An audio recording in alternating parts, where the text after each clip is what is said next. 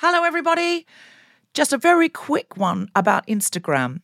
If you're on it, Meta, the parent company, is reducing the number of political posts visible to users on their feed. This is a real thing, not a hoax. So go to your Instagram profile, tap the 3 horizontal lines in the top right corner to open the Settings tab, scroll down to What You See, click on Content Preferences, open Political Content, and turn on Don't Limit Political Content. That's an option. Otherwise, you won't see almost anything we post because we are deemed political. Please do that now, or you won't even see the posts about our shows, our fun things. So if you want to see Guilty Feminist content and know when we're coming to a place near you or releasing a new podcast, do it now. Mom deserves better than a drugstore card. This Mother's Day, surprise her with a truly special personalized card from Moonpig. Add your favorite photos, a heartfelt message, and we'll even mail it for you the same day, all for just $5. From mom to grandma, we have something to celebrate every mom in your life. Every mom deserves a Moonpig card. Get 50% off your first card at moonpig.com. Moonpig.com. One size fits all seemed like a good idea for clothes. Nice dress. It's a t-shirt. Until you tried it on. Same goes for your healthcare. That's why United Healthcare offers a variety of flexible, budget-friendly coverage for medical, vision, dental, and more. So whether you're between jobs, coming off a parent's plan, or even missed open enrollment, you can find the plan that fits you best. Find out more about United Healthcare coverage at uh1.com. That's uh1.com. Ryan Reynolds here from Mint Mobile. With the price of just about everything going up during inflation, we thought we'd bring our prices down. So to help us, we brought in a reverse auctioneer, which is apparently a thing. Mint Mobile Unlimited Premium Wireless. How to get 30, 30, bit to get 30, bit to get 20, 20, 20, bit to get 20, 20, bit to get 15, 15, 15, 15, just $15 a month? Sold! Give it a try at mintmobile.com/switch. $45 up front for 3 months plus taxes and fees. Promo rate for new customers for limited time. Unlimited more than 40 gigabytes per month. Slows full terms at mintmobile.com. I'm a feminist, but today on Instagram, I put a story up, a picture up, saying I'm just off to walk in the snow. But the picture I posted of myself was one that was taken last year when I was allowed to have a professional makeup artist and blow dry. And I looked really, really pretty. And I just posted that and then waited for the compliments to roll in, which they did. And to close friends, I said, this is not how I really look. I have to confess to you, this is from a photo shoot last year. And I sent them back a real picture of me just looking very dull with my hair unbrushed. But to other people, I did not. I just let them think I looked pretty because I can look as pretty as that. It's not my fault I don't look as pretty as that. I don't look as pretty as that because my natural beauty is predicated on a team of experts. Is that my fault? No, it isn't. So it's the pandemic's fault. I wanted to look pretty. I'm not going to run into anyone on the snowy walk anyway. If I do, they can't talk to me. They have to stand 2 feet away. So who gives a fuck? If I put out a prettier image of myself than I am, and in the end, I didn't even go for the walk. Lied about the walk. Just stayed at home. Stayed at home, looking grungy, but out there in the real world, people think I went for a walk looking like a made-up goddess. Have I done any harm? I don't think so. Maybe I've depressed a few people who think, man, Deborah can still manage to do all of this. I don't know why I look like this because look at Deborah. Maybe I did depress a few people. If I depressed you with my hotness, I apologise. I apologise. Maybe you also encouraged people to make a bit of an effort before they went out for their walks. Maybe, Edith Bowman. Maybe I did. Maybe I... Do you know what? Pepped people up because they whipped awesome. on the eyeliner. And I want to look awesome, yeah. I'm going to put a bit of blush on today before I go out for a walk in the snow. Maybe I did. Do you know what? Maybe I put a pep in people's step as they reached for that liquid eyeliner and those hair straighteners. And maybe they all got out there and mixed it up looking fabulous like they were going out for a night out in a discotheque. In a puffer jacket. As you do. Kemah Bob, do you have an I'm a feminist butt? I do. I'm a feminist, but I thought that not wanting to cook or knowing how to cook made me a better feminist. What lockdown has exposed is that it just makes me an asshole who's hungry a lot.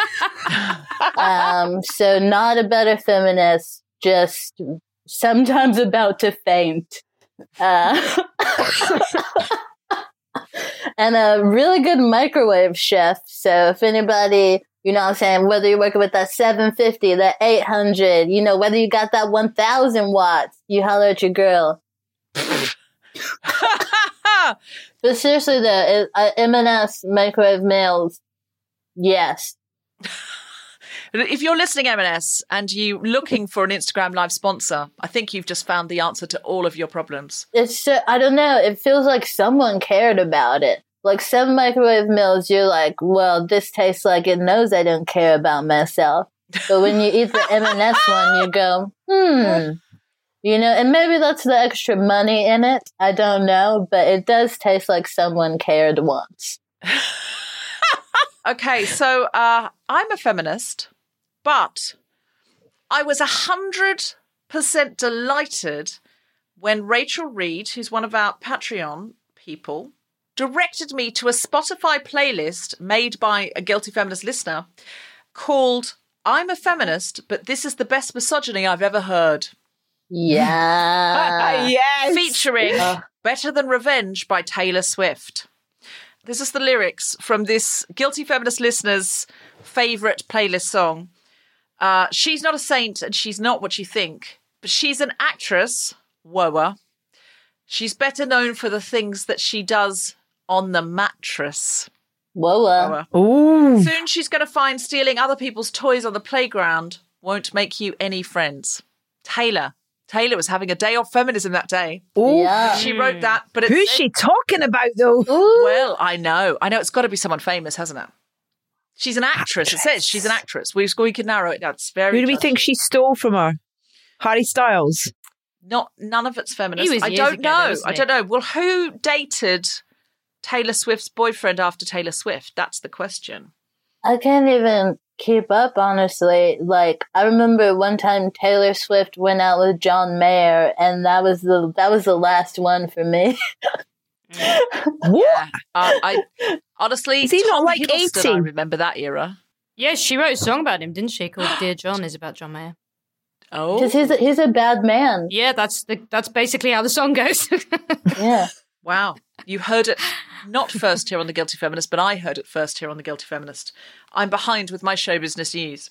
So yeah, I was so excited to discover that playlist existed. Thank you, Rachel Reed. Absolutely loved it. Do you have another I'm a Feminist but Kemah Bob? Uh-oh. So it just turned into DMX / Scooby-Doo. Uh-oh.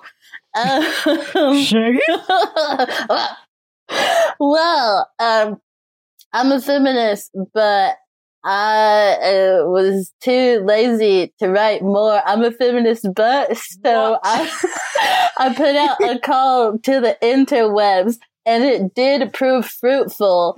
And I just got to say, you know, a lot of these people listening, you know, they ought to be talking. These people are hilarious. I'm a piece of crap. So from, I think this is pretty funny. Okay, this is from Iona H. Okay, at Iona HR. I'm a feminist, but whenever I visit home, my mother's place is in the kitchen, which is just a nod to how much I also don't want to make food. Solidarity. I'm just glad to know other people out there refuse to feed themselves. I've actually looked at your Twitter and there's loads now. There's very powerful stuff happening. It's great. I just love that the internet was like, I see that you don't want to do this, that you are not able to do this. I'll do it. Someone called Deanne Couthel says, I'm a feminist, but if you won't take me for dinner, you don't really want to fuck me. Yeah, Wow. and I'm with that. I'm with that. Wow. Word up. This was kind of funny. Andrew Allen said, I'm a feminist, but I asked Twitter for a joke, knowing that a white dude would enter my mentions. And I was just like, spot on, my boy. Yeah. I like that. Well, I'm a feminist, but when I found the playlist that Rachel Reed directed me to, can I tell you that I found 4 more playlists from Guilty Feminist listeners. One called I'm a Feminist, but one called I'm a Feminist, but not right at this second. And one called, which I love, I'm a Feminist, but this slaps. Fair. Yeah. Fair. And another I'm a Feminist, but. And I've never been more proud. And they all, I believe, contain, all of these playlists all contain the Taylor Swift song, Better Than Revenge. Yes. That's right. Damn. People feel really bad about liking that. That's right. Fun. I mean, I've never been more proud of the Guilty Feminist listeners than right at this moment. When everyone got mad at, when Blurred Lines happened and everyone was like, this song is horrible. And I was like, is it?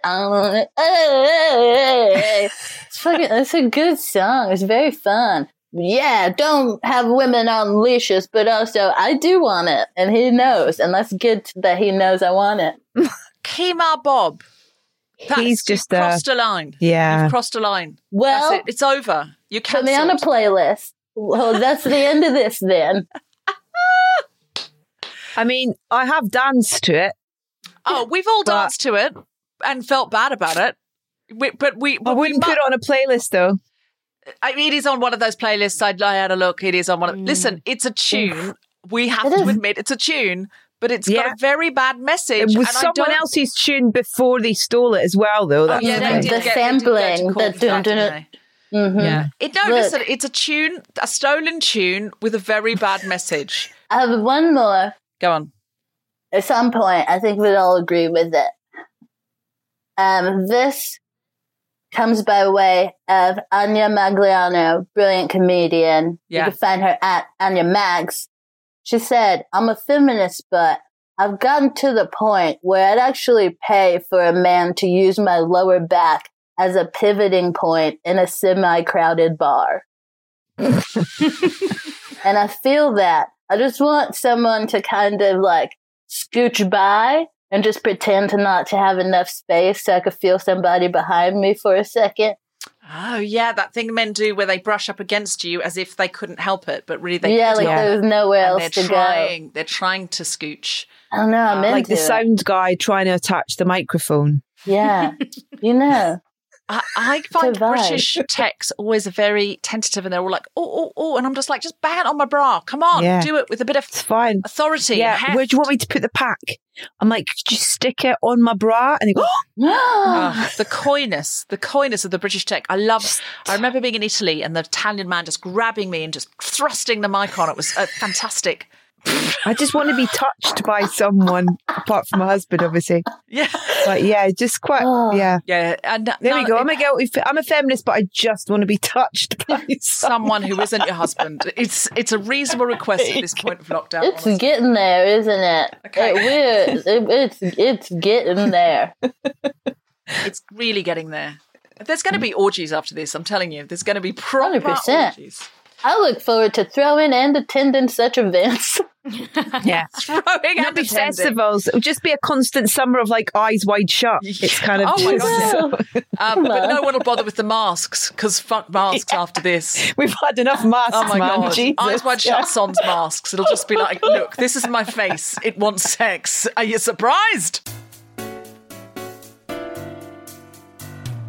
From a variety of bedrooms and kitchens via Zoom, the Spontaneity Shop presents The Guilty Feminist with me, Deborah Frances-White, guest co-host Kemah Bob, and our very special guest, Edith Bowman, with music from Grace Petrie, talking about the self. Woo! Yeah! Yes! I should explain you're the only audience. We normally have a live theatre audience, so we do this kind of faux applauding to make it feel like the old days. Faux? Speak for yourself. That was from the bottom of my heart. I'm waving at them right now as we... Hello, audience. We're not live streaming. Does this laughter sound distant? It does. It sounds distant. Excellent. This is The Guilty Feminist, the podcast in which we explore our noble goals as 21st century feminists, our hypocrisies and insecurities which undermine them. I'm Deborah Francis White. With me is Kemah Bob, and we're talking about the self. Kemah Bob, how are you? I'm cool, man. Snow has been happening. Yes. And now that I've removed the kind of physical element of the coldness, what I'm left with is the sight of it, and it's actually quite enjoyable to look at. Yeah, it's absolutely glorious to look at, and it's something else. It's like a new view, which I love. Yeah. I don't want to feel it, but I do feel like I live in a snow globe, and that is lovely. Quite so. I agree. Now, what we do is introduce, so normally if we were in the theatre, Edith, at this point, you'd be in the audience, and Grace would be in the green room, and we'd all be, and then we would call you onto the stage and you'd have a big moment. But Would I be wearing heels? Yeah, you'd be wearing If you wanted to, yeah. You would feel pressured to do it. You'd have an outfit. You would have had a drink in the bar beforehand. We would have bought you a drink. Listen, can we do another one? Could I come back and we do another one? Because she's really cool. I just want to hang out. I just want to be people. Of course. I would love that. We'll all hang out in the green room and we'll have snacks and drinks and throw our heads back in laughter. It'll be wonderful. Margaret Cabourn-Smith came up with this game. It's a Facebook thread of Margaret Cabourn-Smith, who's done this show before several times and is a brilliant comedian. She says, I'm missing going out so much. I've started daydreaming about the worst kind of events that I would still say yes to. I would go to the Aberdeen Steakhouse on New Year's Eve with all the men who've ever rejected me. Actually, I'm still quite fond of a few of them, so I'll chuck in a girl from school who hates me. And so people started saying what they would say yes to right now. Somebody says, Pippa Evans, the wonderful Pippa Evans says, I would go to Zoo Bar in Leicester Square at 1 a.m. with a friend who will leave me as soon as she sees someone she can pull, feel 100 years old, pay £7 for a watered-down G&T, and then wait for a night bus home without my shoes on because an underage girl in a very tight dress chucked up all over them. So this is my question to the assembled company. What would you do right now? What would you do right now? So I said I would perform my solo stand-up show to my friend's mum and her boyfriend only, which I had to do once because they're driven in from Essex. And I thought, I can't just say, go back. So I had to do a stand-up show for just my friend's mum and her boyfriend. I would do that. And then I would pay for drinks in the bar for a more successful comedian whose show had just been a triumph in the next room, who would come out surrounded by industry people and throbbing fans. I would do that now. I would absolutely do that. I mean, I'm delighted to say that might not happen anymore because of The Guilty Feminist, but I would, if you asked me for a night out, I'd be like, yeah, it'd be something different, wouldn't it?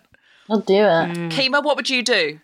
There's a tough one, but I would go somewhere where both my mom and Nana had alcoholic beverages, which is spicy because they do not get along, and it's like magic. And by magic, I mean something and something else. When you put them together, always an explosion. So I would endure wondering if I will ever have a healthy relationship with my daughter just for a nice night out. Nice.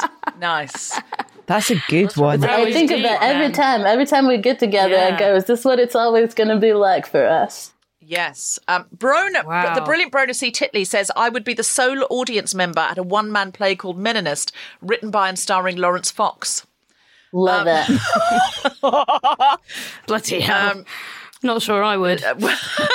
Grace really is staying pushing in. it, isn't Grace it? is staying in. I choose Panny D, I think.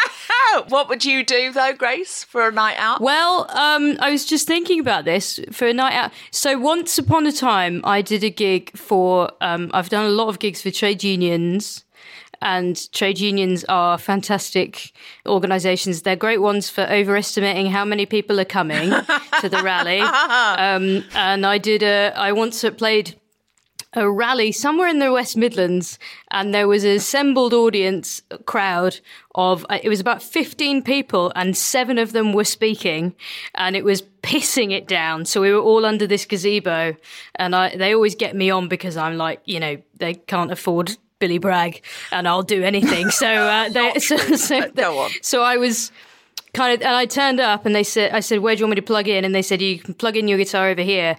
And then uttered the eternal words, we've got a microphone, but no stand. So Jack's just going to hold it for you. And Jack was one of the trade union officials who's wearing a high-vis vest. And he, true to form, for a 20-minute set, he stood just with his arm out, holding the microphone in front of me. But he was so rightfully uncomfortable about the whole situation that he sort of refused to look at me for the entirety of the set. And he was quite a lot taller than me. So because he was refusing to look at me, his arm kept drifting upwards. So I sort of ended up on my tiptoes trying to rally the troops, of the people who were my assembled comrades in arms. And, it's a wonder the left don't win, isn't it? It's a wonder the left never win anything. So you would do a trade union gig without a mic stand to fewer than 10 people with a human mic stand. Oh, yeah, absolutely. Yeah. And I'd love it. And say thank you afterwards. Edith Bowman, what would you do for a night out at the moment? Probably have another C-section. No, you win. You win. Yeah. Absolutely, you win. Crank the volume up and just pump the drugs in, man. Yeah, be like, Would you have a DJ at your C-section? Is that what you're implying? Well, my husband, bless him, so I've got 2 boys and I've got this kind of dull heart thing that meant I had to have C-sections. So he made a playlist for when we went in to have Rudy. And he didn't tell me what was on it. It was, supposed to be a surprise. And then we kept the CD and we used the same CD for when we had Spike. And it was quite interesting because they were born to different songs. But I remember the first time round of being slightly nervous, obviously, about what was going on, not being able to feel or see anything. And just turning around to my consultant and going, could you just turn it up a little bit, please? Because I couldn't quite hear the tunes loud enough. So when I went back for the second time, he had it absolutely pumping. Wow. Which was hilarious. God. Same consultant. Is it cat? We've got a cat interruption now, I think, as well. Technology. My headphones just died, but I have my spare ones here. I mean, I do miss the days of the theatre when you left your pets at home. I think everyone misses not having their pets and their children at their job. Like 24/7. 7. 24/7. We've been together all day. I'm really sorry. I'm not going to read you bedtime stories for an hour and a half, but I would just quite like to have a small window of opportunity that does not involve someone else. Yeah. Oh, and to experience that while awake. Yeah. Sounds ideal. Yeah. Not have someone climbing on me in the waking hours. How old are your little ones, Edith? They are 7 and 12. Oh, that's quite old. I thought they were tiny. No. They're 7. Sign them up for a pen jam. Yeah, I'm already thinking about what his weekend job's going to be come summer. Yeah. It's like, they got it way too easy. They need a bit of a kind of sharp reality burst, really. I was kind of, I was slave labouring from the age of 8 in my family's hotel, cleaning out bedrooms and stuff. So it's about time I put them to work, really. That's right. Give them that Oliver. That's what I say. Yeah. So just to say who we've got in our posse today, our audience / posse, in this Zoom world where we now live, subterranean, we have, as ever, that's not fair, as often, the wonderful Grace Petrie, who's going to sing us a song later. Hello. And Frank the dog. Who's Frank the dog, as always. He won't be singing you a song later unless things go wrong. No, but he's there, he's present. He loves the guilty feminist. I feel like Frank's a feminist. Sure, yeah. And he's not, because he doesn't like you going to work. But he does. She had headphones on, though. You should have headphones on him so he can at least hear what we're saying. Yeah, I put my girlfriend's glasses on him the other day and it didn't go so well for us, so we were trying to mine Instagram content. It's it's dry days around here. Dry days. We do what we need to the cupboard is bare. The cupboard is bare. Anyway, yeah, he's a very feminist guy. And our wonderful guest, who I will introduce with her spectacular bio later on, but most of our listeners, I think, will already know her, the wonderful Edith Bowman. Hello, Edith Bowman. Hi! So excited to be here, by the way. I'm so excited that you're here. So excited that you're here. We're a very I feel glamorous like I can guest. smell you all as well. There's just a vibe. Let's just put it. There's an energy. It's palpable, which means when you can feel it, I believe, and it's here tonight. It's a palpable energy that's radiating through our Zoom world. I'm gonna palp it. So, Kemah, we're talking about the self. And this is a great thing, I think, because you are a very selfie self person, if you see what I mean. You're very individual. Whoa. You have a big self, a unique self. Thank you. A lot of people blend into each other, if I'm honest. You see one person, you think they're a bit like this other person. Society is a way of making people conform, which to a certain it extent encourages we need to do. you to. Like, even at one point when, the beloved Kim Kardashian was like, I'm going to become my own self and I'm going to make myself this kind of special. That's what we're going to call it. And now everyone's just kind of become herself. So yes, I know what you mean. Insightful. Yeah, it's a weird one though, because I've spent a lot of time in this pandy trying to understand myself and get to know myself a bit more. Oh, a big word that has come up recently: understanding. Understanding, and I've been trying to get a better understanding of myself, so that I can better understand everyone else. And one thing I'll tell you that I've learned is, one, I got to be more compassionate to myself. We got to be more compassionate to ourselves and to each other. And two, I'm living in this individual body, but we're all together, baby. Yeah. Can I just say that the lockdown state has made you a lot more Californian? Oh my goodness. You have no idea. If by Californian you mean legalize it, then I did not mean that, but I do now. West Coast. But I've been reading fucking Eckhart Tolle, man. I'm just sitting in here. I do little meditations every morning. I've got time, baby, and I'm loving it. Oh. Because the Kemah Bob I know is, I would say, quite mid-Atlantic. You've got an edge of New York to you with a little sprinkle of Texas, but also you're quite London now. You've been in London a long time. So now I'm just beaches and tacos, baby. I'm trying to surf. Let's surf. I mean, the great thing about London and New York is you can be whoever you want to be in response to this metropolis. And there's room for everybody, and you can grow into your best self in a place where there are lots of different identities, and you can always find people who are like you and who are different from you, who want to hang with you, who want to sit with you. And I feel like I've seen you really blossom and grow in your time in London. Thanks, man. Everybody, everyone move here. Why not? Well, right at the moment, there's a reason. Oh, is this not a good time? No. Don't. Why would you say that? Why is it not a good time? I believe you've got to do that 10-day in that weird hotel thing, haven't you, before you can go anywhere? So yeah, that's a good. Well, not any. No, Matt Hancock has said only if you think you might have COVID, which of course no one's going to go. Yeah. Oh, it's unbelievable. Oh gosh, it's actually unbelievable. That guy. That's hilarious. That's hilarious. Jeez. It's like if you've got reason to think that you've got it. I Instagrammed about this today. Look, I can't even tell when I actually have thrush. Okay? How am I supposed I don't know when I've got my period. Yeah, when I have Until COVID, a minute before are you I get kidding me? Yeah, are you and then kidding I go, me? oh, hold on. Are these symptoms my period that I've had every single month since I was 14? Yeah. The other day I was walking, I came on my period, but initially I thought that someone turned me on the street, and I said, no, that moisture is of my... Look, we can't do this ourselves. Yeah. That's not fair. I remember that. Do you know I don't have periods anymore because I've got a coil in, so I never... Respect. I didn't know a coil stopped you having periods. I didn't know that. Oh. Yeah, do it. Oh, I didn't know that. Yeah, I took mine out because I said, are these chemicals affecting my state of mental health and well-being? And I think they were, so I had to go ahead and yanked her out. So the coil... That's fun, isn't it? Yeah, it sounds altogether uncomfortable. The things we do to not procreate. Yeah.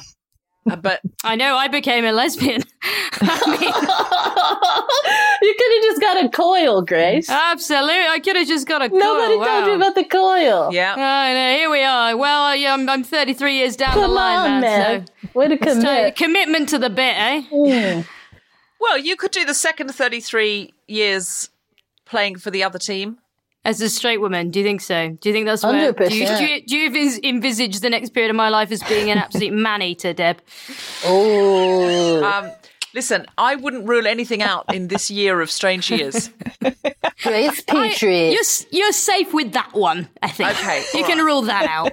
You might get more bi or more pan. I'm not saying you would eliminate women from your diet entirely. Well...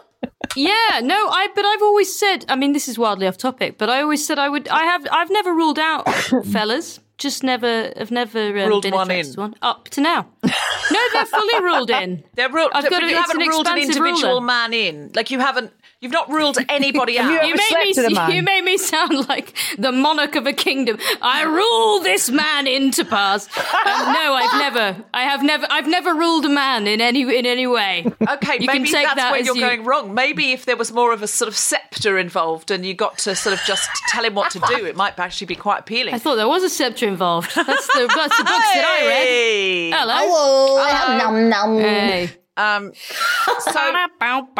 Yeah, all I'm saying is, basically, you leave the house every day open to the idea that a man might draw your eye, but he never has. Oh, yeah, sure. Yeah. I thought you were going to say I leave the house every day looking for a man to have sex with. Every day. Currently, I'm in a monogamous relationship, so we'd probably have to chat that over, I think. Open to the idea that a man might, draw the eye. Yes. I'm not saying you definitely then jump into bed Well, with him. I was locked down with Folky Ben, as you know, for many, many months. Many months. And I think if anything was going to break my homosexuality, it would have been him, because he's a jolly attractive fellow. Yeah. But I think, alas, we are... That's the Desert Island test, really. This is the team I'm on. Your Desert Island disc luxury wasn't Folky Ben. That's true, yeah. It was not Folky Ben. I wonder if he's listening. I mean, you're missed for your violin playing capabilities, but not for your ability to not for your scepter. We salute you. We raise a glass to you in absentia, Folky Ben. Folky Ben, you are welcome to fiddle, but only in one sense of that word. I better tell him when this episode's coming out, because hell's bells. He'll get a lot of messages. Is he single? I don't know. I've got a couple of really nice single mates if he is. Okay, he was dating somebody before. You can cut this out. You probably should cut this out, actually. Okay. He was dating somebody before lockdown, and he went on a date with somebody from one of the apps, and the first thing she said was, I think I heard you on The Guilty Feminist. I was like, he's cashing in, man. He's cashing in. Oh, yeah. I tell you, coming on the show gets men laid. Yeah. Boys I've nannied for have played this card on dates and apps and stuff. And it's like, oh, yeah, The Guilty Feminist used to be my nanny. And that apparently, opens doors. I don't know what that particular... Let's definitely cut this out. Oh, for sure. Because I want to say... because it's brilliant. Adorable little Kemah Bob, the little curious girls and whatnot. And they're like, Kemah Bob. And I'm like, yeah, moral of the story is this, yeah, people do, and they'll be like, I find you attractive. But then you have to be like, no, because you don't know me. Podcast me. And they're not the same. Are they, though? I don't think you've got much of a filter. In real life, you are exactly like this, Kemah. I mean, but I don't depression here. Oh, no. Okay. That's fair. But none of us do. But that leads us to today's topic absolutely brilliantly, that what we put out there, the two selves, the public self and the private self, and they, of course, do have crossover, but they are not the same thing. And for reasons of feminism, we need to discuss how they differ, why they need to differ, and we don't need to be putting our private self out the whole time either. Sometimes we now feel this obligation to be putting ourselves out all the time, and if to be destigmatizing sad days. And it's like, sometimes I don't want to destigmatize a sad day. I just want to have a sad day. Don't want to publish it. Don't want to put it out there. I don't want to be an activist for my own sadness sometimes. Yeah, I think like what you said was brilliant, which is that we don't have anywhere to go. So this virtual space has become where we show up to represent ourselves. And it's a weird one. And I feel that sometimes I feel myself pick up my phone to reach out, but not in a direct way, right? Not enough to like call a friend, but I do want some kind of connection. And that's where like Twitter comes into play. I'm like, if I text somebody, that is very direct, but maybe I'll come across, I don't know if I'm fishing for like a kind of acquaintance feel or like, you know, pass by in the building, say, hey, that random thing that you get outside of your core inbox. But also, if you text someone and they text you back, that's a commitment to an interaction. Whereas if you put something out on Twitter, if somebody you like DMs you or retweets you or you just see people engaging with you or favoriting, it's a sort of very light touch interaction. And if someone tweets back and you don't feel like interacting, you actually don't have to. There's no obligation. But if you tweet like someone, how are you? And they tweet back, oh, I'm not doing very well. And you think, well, I can't deal with that. Then you've just left them hanging. You've literally disrupted them to say, I'm not interested in you. How are you? Not well. Well, I don't care. It's just, you can't do that. You can't do that. Nothing. Edith, what were you going to say? I was just going to say that I find it that I think I've always, weirdly with broadcasting, I've really tried to be the same person on mic and on camera as I am off. And I think with social media, I definitely, well, I would like to hope I'm the same self that I'm promoting, but I just don't show all of it, if that makes sense. So I choose the things of my real self that I want to show. They're still very much the same self that's, you know, bathing the kids or whatever, you know, but I choose what it is that I show of myself. Yeah. So I guess there is a falseness to that in a way because, but then it's... I think I'm the same, Edith. I am who I am. I'm just dialed up. Well, now it sounds like I'm two people. No. I know what you mean. But I think I'm myself dialed up, but you curate. You have to. You can't put everything out all the time. No one wants that. No one wants it. No one wants everything all the time. You have to curate for your own health, for your own sanity, but also for your own personhood, for your own identity. You have to choose what to reveal and what to conceal and what to... It's like makeup. You're revealing, you're concealing, you're highlighting, you're playing, you're making your eyes bigger, you're making your lips redder. It's fun. It's play. But when you take your makeup off at night, you know, if you wear makeup, this is for people who wear makeup, this metaphor. If you don't wear a lot of makeup, this metaphor's lost on you, and I'm sorry. I apologise for it. But you know what I mean. You zhuzh it up. You're going on a night out. You think, oh, I might put on my posh jacket or my red Converse. It's all fun and games until you are uncomfortable with the sight of your own face, at which point you might need to go, are we okay? Do we need help? That's a great extension of the metaphor, Kemah. You're right. I think I use these glasses. I mean, I need them for screens because otherwise my eyes hurt. But I definitely use them as face armour because then I don't have to bother with the liquid eyeliner and stuff that makes my eyes look bigger, which I like. And it's sort of how I know myself. I mean, do you think my hair is big because of genetics? I mean, yes, but also to hide my face. What? You've got a beautiful face. Oh, yeah. No. Oh, I don't hate it, but this is my makeup. Well, that's your armour, is big hair and LGB teal hair is the shade. Get it big, get it colourful. Put a little bit of it right there. It's green. It's green. Yeah, it's green. It upstages. I agree. But you've got a very pretty face.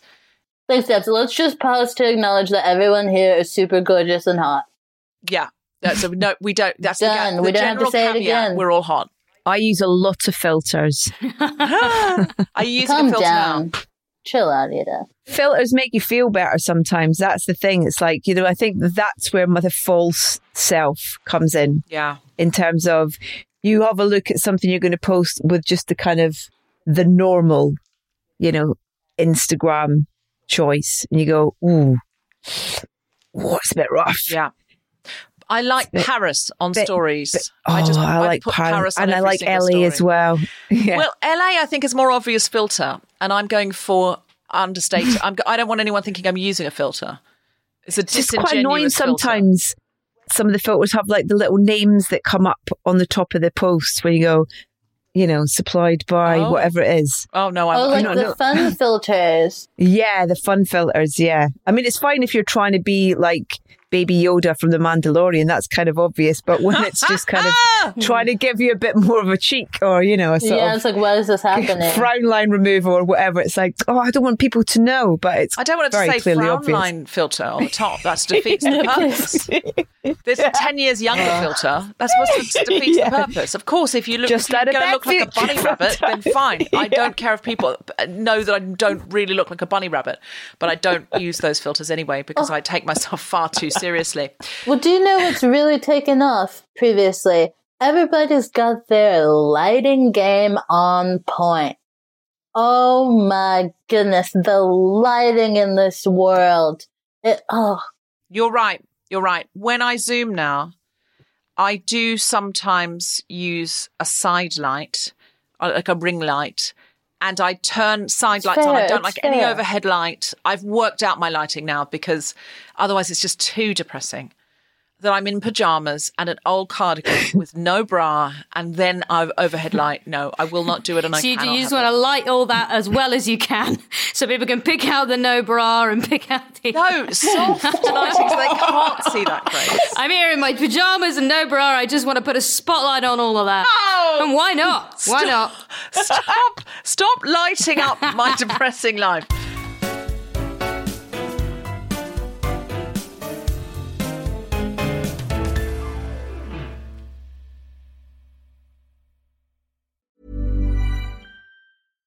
One size fits all seemed like a good idea for clothes. Nice dress. It's a t-shirt. Until you tried it on. Same goes for your healthcare.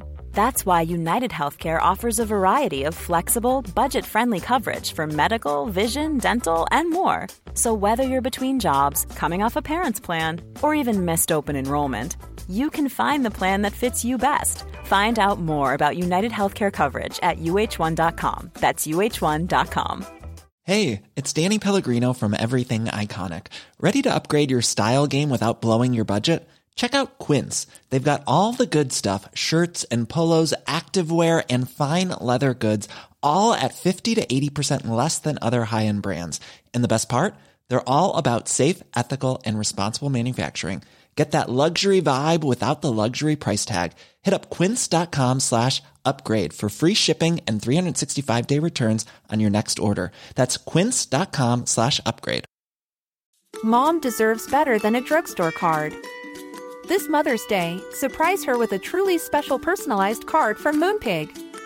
Add your favorite photos, a heartfelt message, and we'll even mail it for you the same day, all for just $5. From mom to grandma, we have something to celebrate every mom in your life. Every mom deserves a Moonpig card. Get 50% off your first card at moonpig.com. Moonpig.com.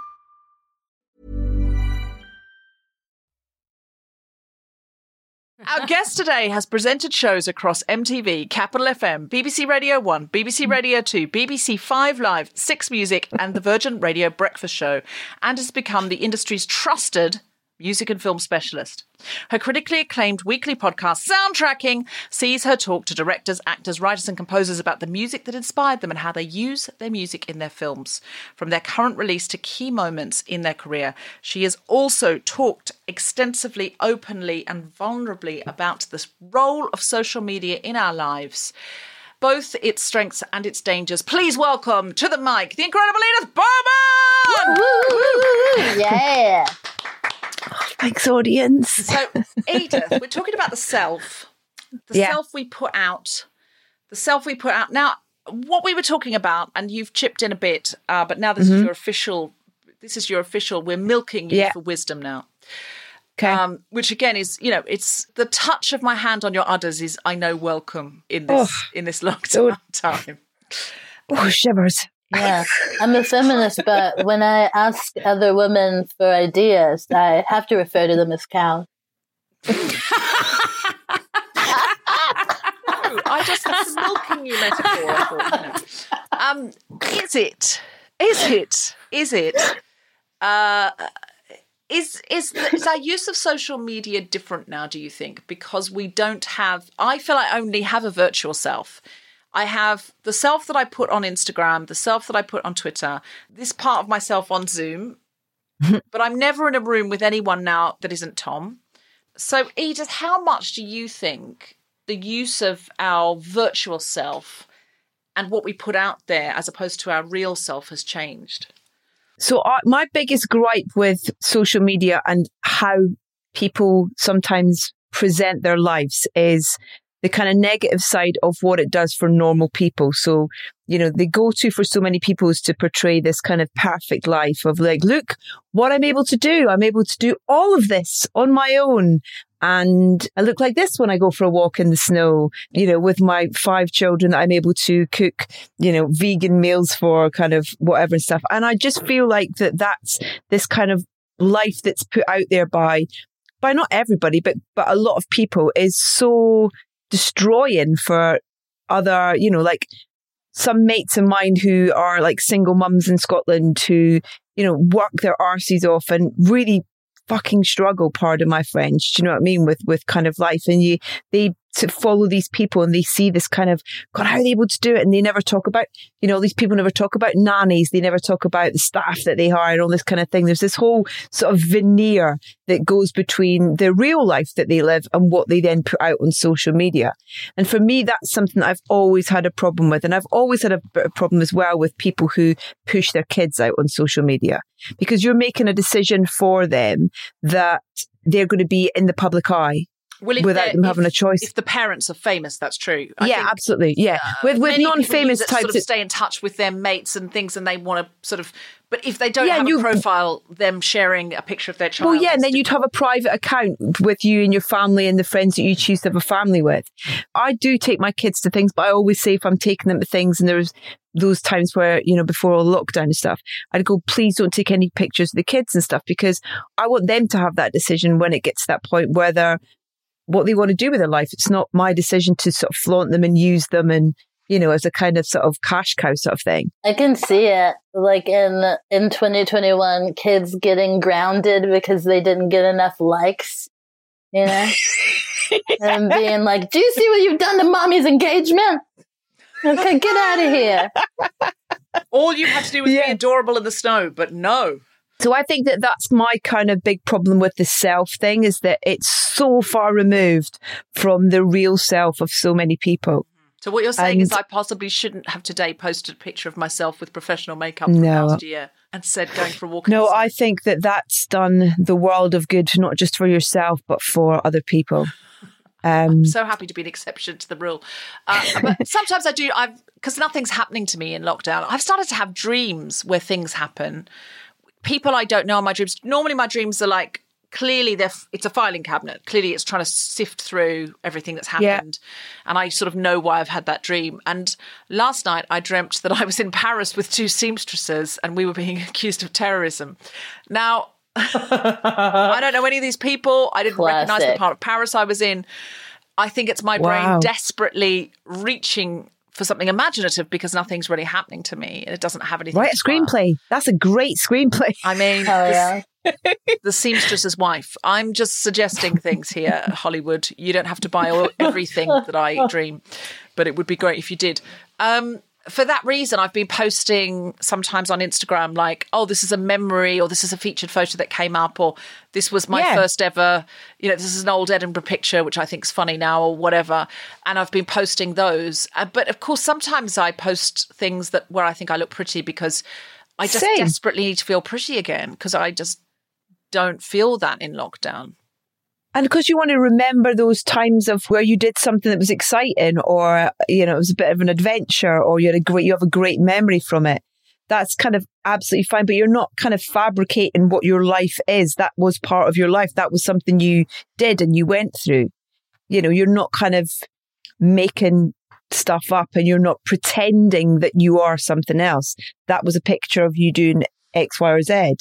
It seems like to me sometimes like we're trying to affirm our identities without being able to go out. And whereas maybe someone would normally be recognized as beautiful on the street, we don't have that anymore. or not on the street, but like, you know, out in the world. Yeah. And maybe, you know, just on the street, everyone's like, oh yeah. You don't have those opportunities, or for some people, it's their work. Their work makes them feel like who they are. And so without being able to do their work as they were before, you know, I'll admit, for a while I was very lost without applause. And the only reason I'm not lost now is because I had a job a couple weeks ago where I was able to do something that felt like me and reminded me that that I exist, you know? Yeah. And people were like, good job. And I was like, I'm real. It's where we're at. It's a very strange place to be. I miss the audience so much. And for the first few months, I was like, I really actually needed a break because I'd been on tour or doing something for so long.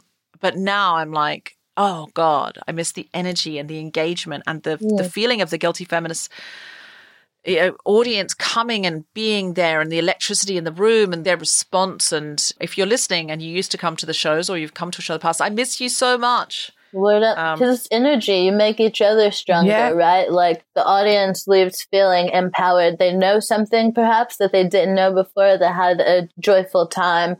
And we leave knowing that we, you know, walked closer to our purpose, I guess, you know, which can be helping people, giving information to people, or even helping people to have a bit of a brighter day. Absolutely. But I think that's what social media is kind of almost allowing us all to do in a way, is to have a conversation to a point that we would normally have out in public, either in front of an audience or in what you do. And I found that in a way that I kind of sometimes find I'm talking to it's my phone, whatever it is that I'm using, in a way that I would if I was out, you know, on a job or, you know, that kind of thing as well. It feels like at the minute it's a route close to what we used to have, really. I wonder how much longer we're going to be separated from other human beings, because I do feel like it is a bit different. Me going out and going, oh, here's a picture of me doing this thing, and me trawling through old pictures of an old me to post either disingenuously or effectively going, oh, remember this was fun, or whatever. This is me, you know, doing a show in Sydney. I really miss you, everyone in Sydney. But actually what I'm doing is I'm sort of trying to remind myself and trying to remind my followers of, remember this time, or trying to connect in so I don't lose that old self.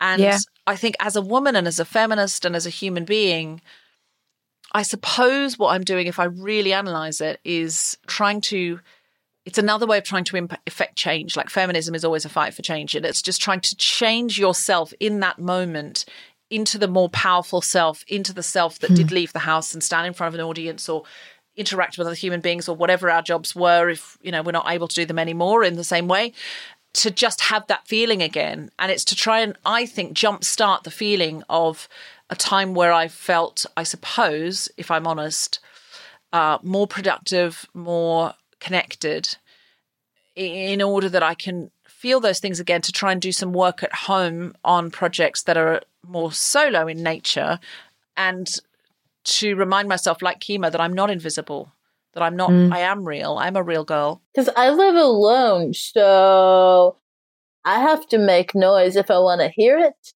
or the children do at the elementary school across the street. And I think, like, that's something else to acknowledge. Like, people are living in different states, whether it's with a friend, with a family, with themselves. Even if you have a little fishy that you love or a little doggy. I almost feel like it gives me the motivation sometimes, because there are days where I have no motivation whatsoever. You know, on Soundtracking's Instagram page, I try and put out as much kind of film-related content as I can. A memory popped up on my phone, photographs of an interview I did with Todd Haynes. And so I was like, oh, wicked, that was 2 years ago, right? I'm going to put that up. And so I posted that picture up just saying, oh, this time 2 years ago, you know, I sat down with Todd Haynes. If you want to listen, check out episode, you know, whatever it was, here's the swipe up for the link sort of thing.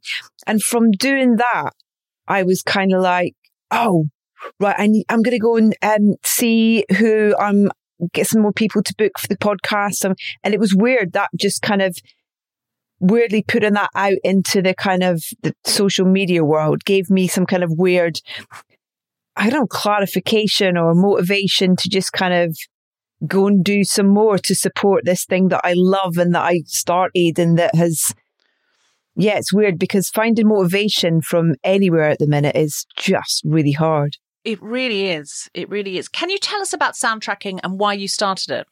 I started out with sheer frustration because I was on Six Music at the time and they gave me an irregular slot. So they'd give me 3 shows in August and 4 shows in October. And I sort of went to them. I said, look, I can give you this every week. You know, I've got the contacts and I know that I could do this every week. And they were like, we just don't have the spot because this is a rotating slot that you're in, you know, where they fill it with different CDs every couple of months.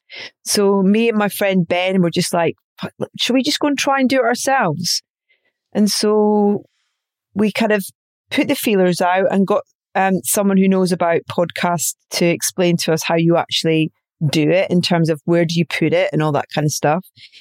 And then I got in touch with some people at film companies and we managed to get our first interview that we recorded was with Jon Favreau. Disney had worked with me before. It was when he was releasing Lion King. And they'd obviously worked with me in the past. And I asked a favour. I said, look, I want to launch this podcast. I want to talk to Jon about music, you know, from Swingers to Elf and all that stuff, you know. And they were like, oh, wow, I reckon he'd be really up for that. And so they asked his reps and they said, absolutely.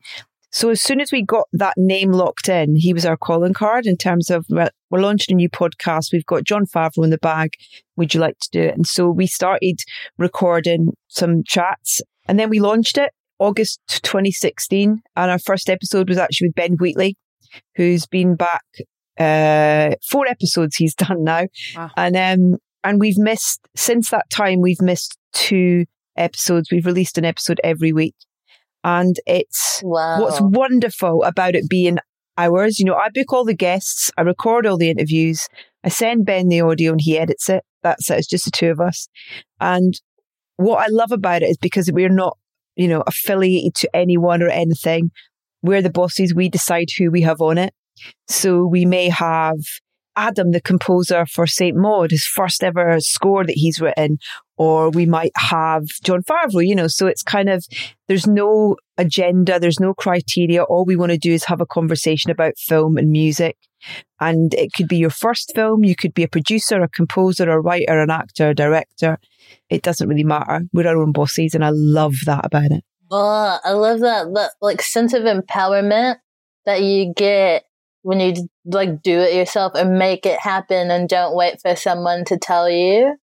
I almost find being told no makes me kind of fight back, you know, in terms of, I remember when I first started in radio and when I got work experience just before I started uni, the guy, the local radio station that I was trying to get work experience sort of said, you know, what do you want to do? And I was like, well, I'd eventually like to be on air. And he was like, I can't put someone with an accent like yours on the radio. And I was kind of like, you know, kind of thing, you know, when you can feel tears just coming up the back of your eye ducts and they're about to sort of seep out. And I kind of swallowed back those tears. And in my head, I was like, I'll fucking show you. Yeah. It's interesting that, like, Deborah, in making The Guilty Feminist, the world wasn't ready then. And it's like in different forms, or myself being able to do what I'm doing at present, the scene wasn't, you know, open for it. And so everything in its own time. That's so cool. And look, now, you know, everyone stopped hating themselves and now we can all sound how we sound wherever we want. Exactly. Yeah, exactly. That's a despicable thing to have said. And, you know, you've gone on to show that man that you've had a, you know, huge career in broadcasting. She's been talking everywhere. Tom Steele. I mean, that's right. Yeah, but it's important to acknowledge that happened, you know, and that happened to a lot of people who didn't break through because they weren't able to, and there was an assumption about what kind of voices that people wanted to hear. I listened to the one with Greta Gerwig about the music that she chose for Lady Bird. And I was interested in that as a female director coming to a project and trying to work out how to score it and elevate it and how much what you hear.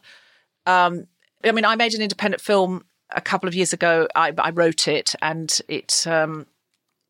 I didn't get to, choose the soundtrack or anything like that. I watched it. I liked it.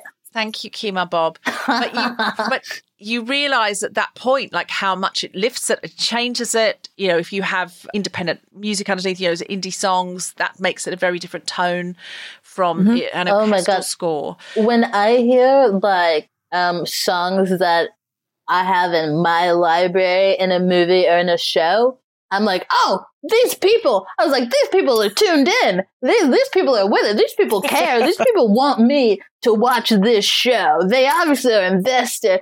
I'm like, whoa, if they're rocking to this. Yeah. It's just, they get me. But do you know those moments where the music misleads you and then you're like, what the hell? Like when, they always do, they trick you with the suspense and stuff. And they're like, somebody's behind that door. And then it's like a puppy. And then you're just like, come on, music, you got me again. Music is such a powerful thing, though. And in terms of what we've been talking about, in terms of the self and our ability at the moment to manage ourselves while we're in lockdown and manage our emotions and keep ourselves alive without the connections that we normally have. Music is an enormous mood elevator for me. And I almost don't do anything without music anymore. If I'm writing, I tend to put on classical piano music, underscoring. But sometimes if I'm writing a script, I listen to the soundtrack of that script. I kind of create a soundtrack. I remember in the old days when I was out in the world, if I had headphones on and I feel like I was in a music video, like on the tube or something, because did you ever do that? Do you ever make a music video up? By just looking in different directions when you. I'd pretend I was in Fame when I'd go for the rare times I'd go for a run, and I'd have certain songs and I'd break out into dance sometimes on Hampstead Heath like a total loser. Excellent. But I was in heaven. Yeah, I kid you not. So I was on the phone with Deborah earlier. I got off the phone, got on Twitter, darn your social media, saw a photo of Beyonce from maybe 10 years ago. The photo reminded me of her song Deja Vu, so I had to listen to it. And I spent about 30 minutes listening to a playlist called Top Hits of 2004. And I was having a great time, and it put me in a great energy to hop on with you guys. I've got a play where the characters went to university in that era, so all the music is from that era because it's harking back to when they were at university. What excites me about this is how you can create a soundtrack to your own life, how you can listen to artists talk about how they put together a soundtrack for a film and how much music completely can change a film. And if you can go on YouTube and see people have redone the soundtracks to classic films, and the film seems like a comedy when it's a tragedy, or it seems like a suspense or a thriller when it's actually a romantic comedy, and they've cut it together with adding different music. At the moment, I think anything we can do to personalize and create a world for ourselves, including curating our music. But also, Edith, I'm very interested in the fact that you made this yourself. And I think this is something, as women, we often need to do, that we knock on the right doors. The right doors don't open. Although you're a very experienced and very, very well-known and successful broadcaster, those right doors didn't open. So you went, screw this, I'm doing it myself. And it's become successful on your own terms. I'm so proud of it. I really am. And I kind of hope that, touch wood, that I can be, I'll kind of do it to the day I die, really, because there's no end point for it. There doesn't need to be. There's plenty of people to speak to. And it's really exciting because when you were talking about writing, it's amazing how many, if we're speaking to, say, for example, a director that's written the screenplay as well, like Emerald Fennell with Promising Young Woman with Carey Mulligan, she wrote to soundtracks that she'd specifically created. They're coming in an upcoming episode. I had them together actually talking about it because there's some a couple of really good musical moments in the film as well. That's an amazing film. I can't wait to see it. I'm excited. Oh, it's to see so great. Promising Young Woman. So watch the film and then listen to the soundtrack in the episode. And see how those decisions are made. Also support Edith's podcast because she's gone out there and done it herself, and it's a beautiful thing. Edith, is there anything else you came to say that you didn't get to say? I just want to say thank you for the conversations you've started, to be honest. I remember the first time that I remember watching you on stage at an award show, and I can't remember what award show it was. It might have been Stylist Live? I think it was Stylist Live, which was 4 years ago? something like that. I think it was actually only. They didn't have. It's only 2. They didn't have it last year because it got cancelled the last minute because of COVID. So it was 2019. Was it only 2 years ago? First one. I mean, you were just a whirlwind in that room in terms of your energy and your voice and your honesty. And I'd never had the pleasure of watching you in a room before, you know, with an audience, like what you were talking about earlier about how you miss being in a room with an audience. And that evening, I really just saw that kind of energy, that synergy, that two-way thing that you get, you know, from not everybody's able to do it, but it was really obvious that night. And I just think that the conversations that you are having in such a natural and honest and funny way are so important, and nobody else is kind of really doing that. So I just, I want to say thanks. Gosh, that's so lovely. Thank you. I second that. Haha. That's pepped me up no end when I was feeling a bit down this week. So thank you so much. That's really, really lovely of you, Edith. Thank you. I actually think I've got a photo of us together from that night. I had 2 outfits that night. I'm a feminist, but I have 2 outfits for that night. Yeah. I had a costume change. Yeah. I had a red carpet. Totally got it. Then I had a host look. That's right. Yeah, I do that at BAFTAs. I've got a when I'm doing the red carpet for BAFTAs, normally about this time. I have an outdoor freezing my tits off look and an indoor show off my bits look. Yes. Excellent. Well, that is an excellent way to put it. These are moments like those. I go, wow, I'm so glad I live in the UK.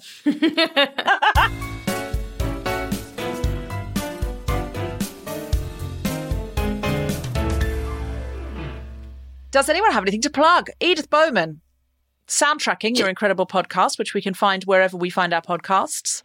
Yeah, absolutely. Soundtracking with Edith Bowman. And yeah, I'll tell you what, we had a great one last week, which was Zaina Dura. She's this brilliant British filmmaker. She's made a little film called Luxor with Andrea Riseborough in it. And she has this fantastic composer. So I did them both together, and that was really nice. But, you know, she's a new filmmaker, so it was really nice to enthuse about her work. But there's kind of something for everybody on there, whether you watch one film a year or whether you watch 5 films a week.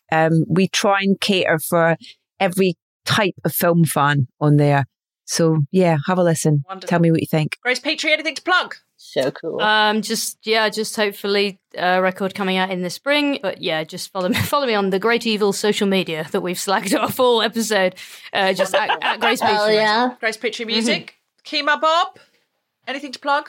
Oh, well, yes, Deborah. I'm very prepared for this moment. I'm hosting the after show for the amazing drama It's a Sin, which you can now find on all 4. So that is exciting. Also, I would just like to encourage everyone, as we're in this time where we're feeling a bit lost and not like ourselves, to do something every day that makes you feel like you. So for me, it's a bit of journaling, and I love to sing really loudly to music from the past. When I do that, I feel like me. I feel great. And so I just want to encourage everyone, because we got to try to hold on to ourselves. The music in It's a Sin's amazing. I was going to say that. It's got a cracking soundtrack, yeah. Named after a Pet Shop Boys song. I think they. And then Murray Gold, who did the score, who's worked with Russell across everything, Queen as Folk, Doctor Who. He was on an episode 2 weeks ago of the podcast. Cool. So there you go. So listening to that. If you don't know It's a Sin, it's a show written by Russell T Davies. Amazing. From his experience being a young man in the 80s. In London, and it's about some young gay people who are just having a wonderful time, being a great gang of friends, experiencing life away from their parents for the first time, most of them closeted because it was the 80s and they didn't know how to tell their parents in a very homophobic society. And then AIDS comes in as a sort of meteorite into their lives, and at first they don't want to believe it, and it's a very moving show. Can I suggest you get yourself a large box of tissues before you begin? But it is also joyful and funny, and it's not just unrelentingly bleak. And in fact, what it's gorgeous. The cast is so sexy. It's unbelievable. It's so great. Like, costumes, the sets, it's phenomenal. It's so great. And meeting them, chatting with them for the after show, they're just the warmest, most lovely, delightful people this success couldn't fall upon, any sweeter people. Wow. Do you know what I mean? Yeah. They're so lovely. And you're doing a fantastic job on the after show. You can see it on Channel 4's Instagram. And can you see it on All 4 as well, the after show? Yeah, it's coming to All 4. We've been upgraded, baby. Yeah, you have. Yes. Well, it's a phenomenal show. If you're on Instagram, go to Channel 4 and check out Kemah Bob's after show. And if you've got a British telly, you can go to All 4, get on All 4s and check out Kemah. And and It's a Sin is coming to HBO if you're outside of the UK. That's right. If you're in America, you are going to be able to see it very soon on HBO Max.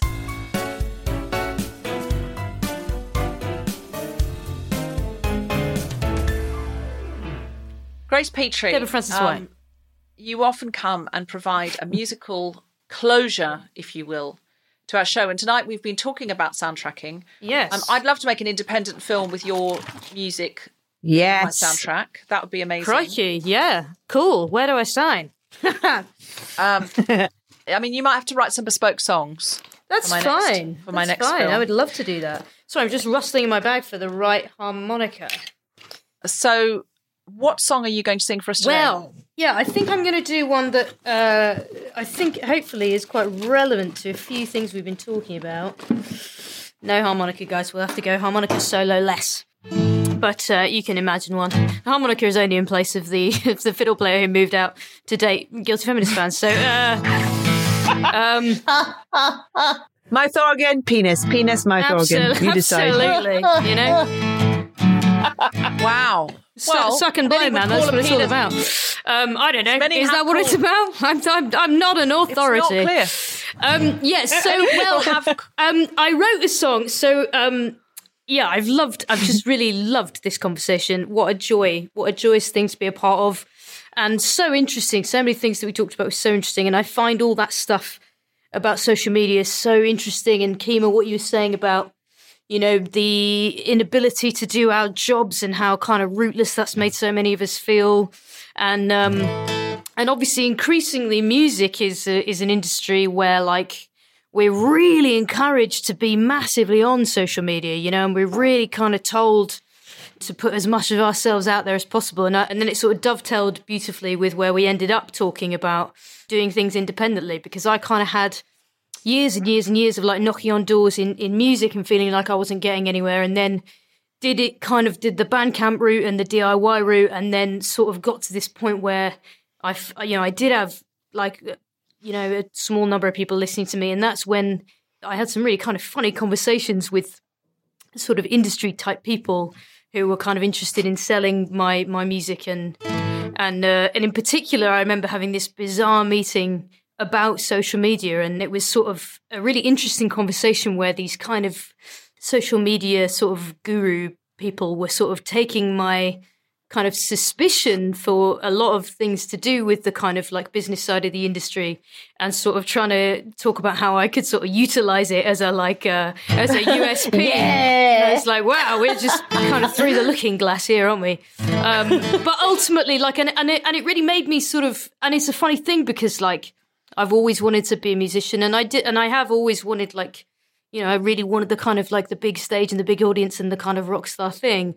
And then kind of the more you start to sort of tour all the time, I don't know, I kind of was in this place where I was I feel like I'm sort of losing what I do this for, I suppose. And then I kind of ended up writing this song when I kind of came back to myself and realized that I think ultimately it's an expression of connection, isn't it? So connectivity, that's what it's all about. And I think now more than ever, where so many of us are turning to music, and we're turning to the ways that we can feel connected to other people, and music is one of the things that we can still do that with. So with that in mind, I'm going to sing you a song that I wrote called about music industry sharks, and it's called "We've Got an Office in Hackney," and it goes like this.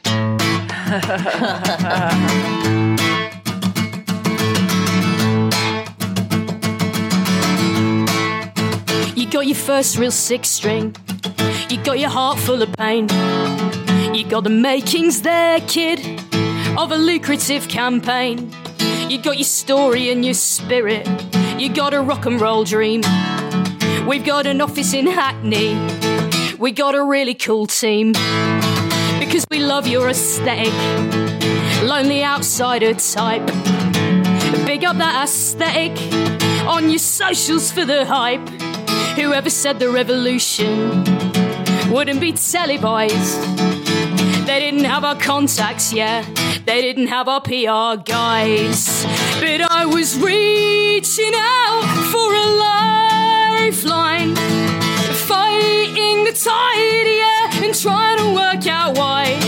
If my name is up in lights and it's all going right, I've never been as lonely as tonight. I've never been as lonely as tonight.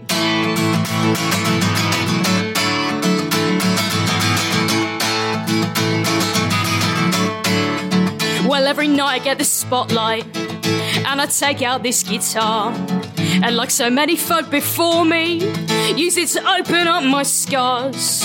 And I don't know if it's helping or if it's driving me insane. I'm just looking for connection, yeah, to know somebody feels the same. Yeah, I'm reaching out for a lifeline, fighting the tide, yeah, and trying to work out why. If my name is up in lights and it's all going right, I've never been as lonely as tonight. I've never been as lonely as tonight.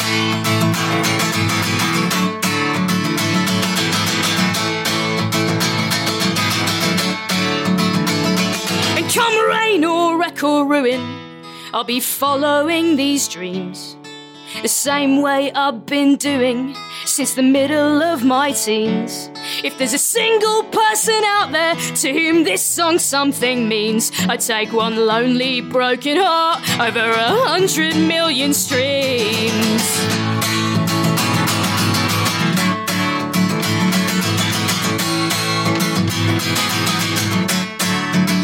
And I've still got this 6-string, still got my heart full of pain. And I don't know how to fix things, but I'm still in the game. Maybe I don't know what the point is, maybe I'm never gonna see. But long as anybody's listening, this is where you'll find me. I'm gonna be reaching out for a life vest, fighting the tide, yeah, and giving you my best.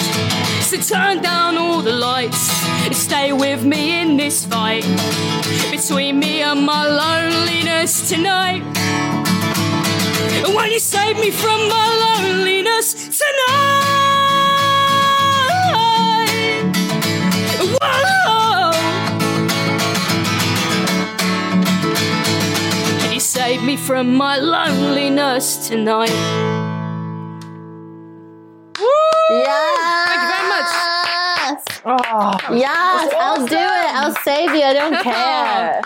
Get over here, Kemah. Amazing. That was so Thanks, great. mate. Cheers. You should hear the harmonica solo. That was so Thank you. good. That's lovely. I feel that Edith, song. thank you. I do feel that song. Oh, cheers. Oh.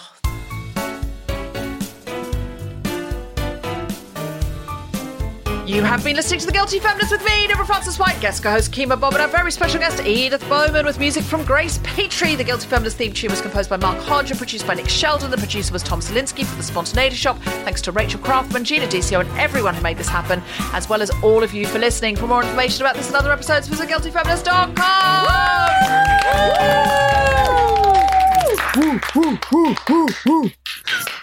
Thank you, guys. That was wonderful. That was a beautiful song, Grace. Thanks, mate. That was Thank Yeah, it was you. amazing. Cheers. Yeah. Edith and Kemah, as always, a throbbing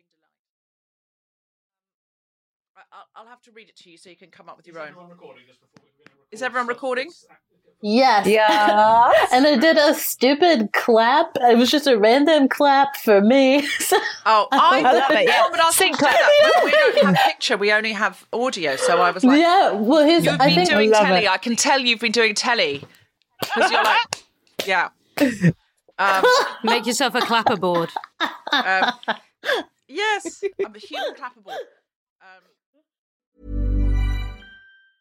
Hi, I'm Daniel, founder of Pretty Litter. Did you know cats tend to hide symptoms of sickness and pain? I learned this the hard way after losing my cat, Gingy. So I created Pretty Litter, a health monitoring litter that helps detect early signs of illness by changing colors, saving you money and potentially your cat's life. Pretty Litter is veterinarian developed, and it's the easiest way to keep tabs on your fur baby's health right at home. Go to prettylitter.com and use code ACAST for 20% off your first order and a free cat toy. Terms and conditions apply. See site for details. Mom deserves better than a drugstore card. This Mother's Day, surprise her with a truly special personalized card from Moonpig. Add your favorite photos, a heartfelt message, and we'll even mail it for you the same day, all for just $5. From mom to grandma, we have something to celebrate every mom in your life. Every mom deserves a Moonpig card. Get 50% off your first card at moonpig.com. Moonpig.com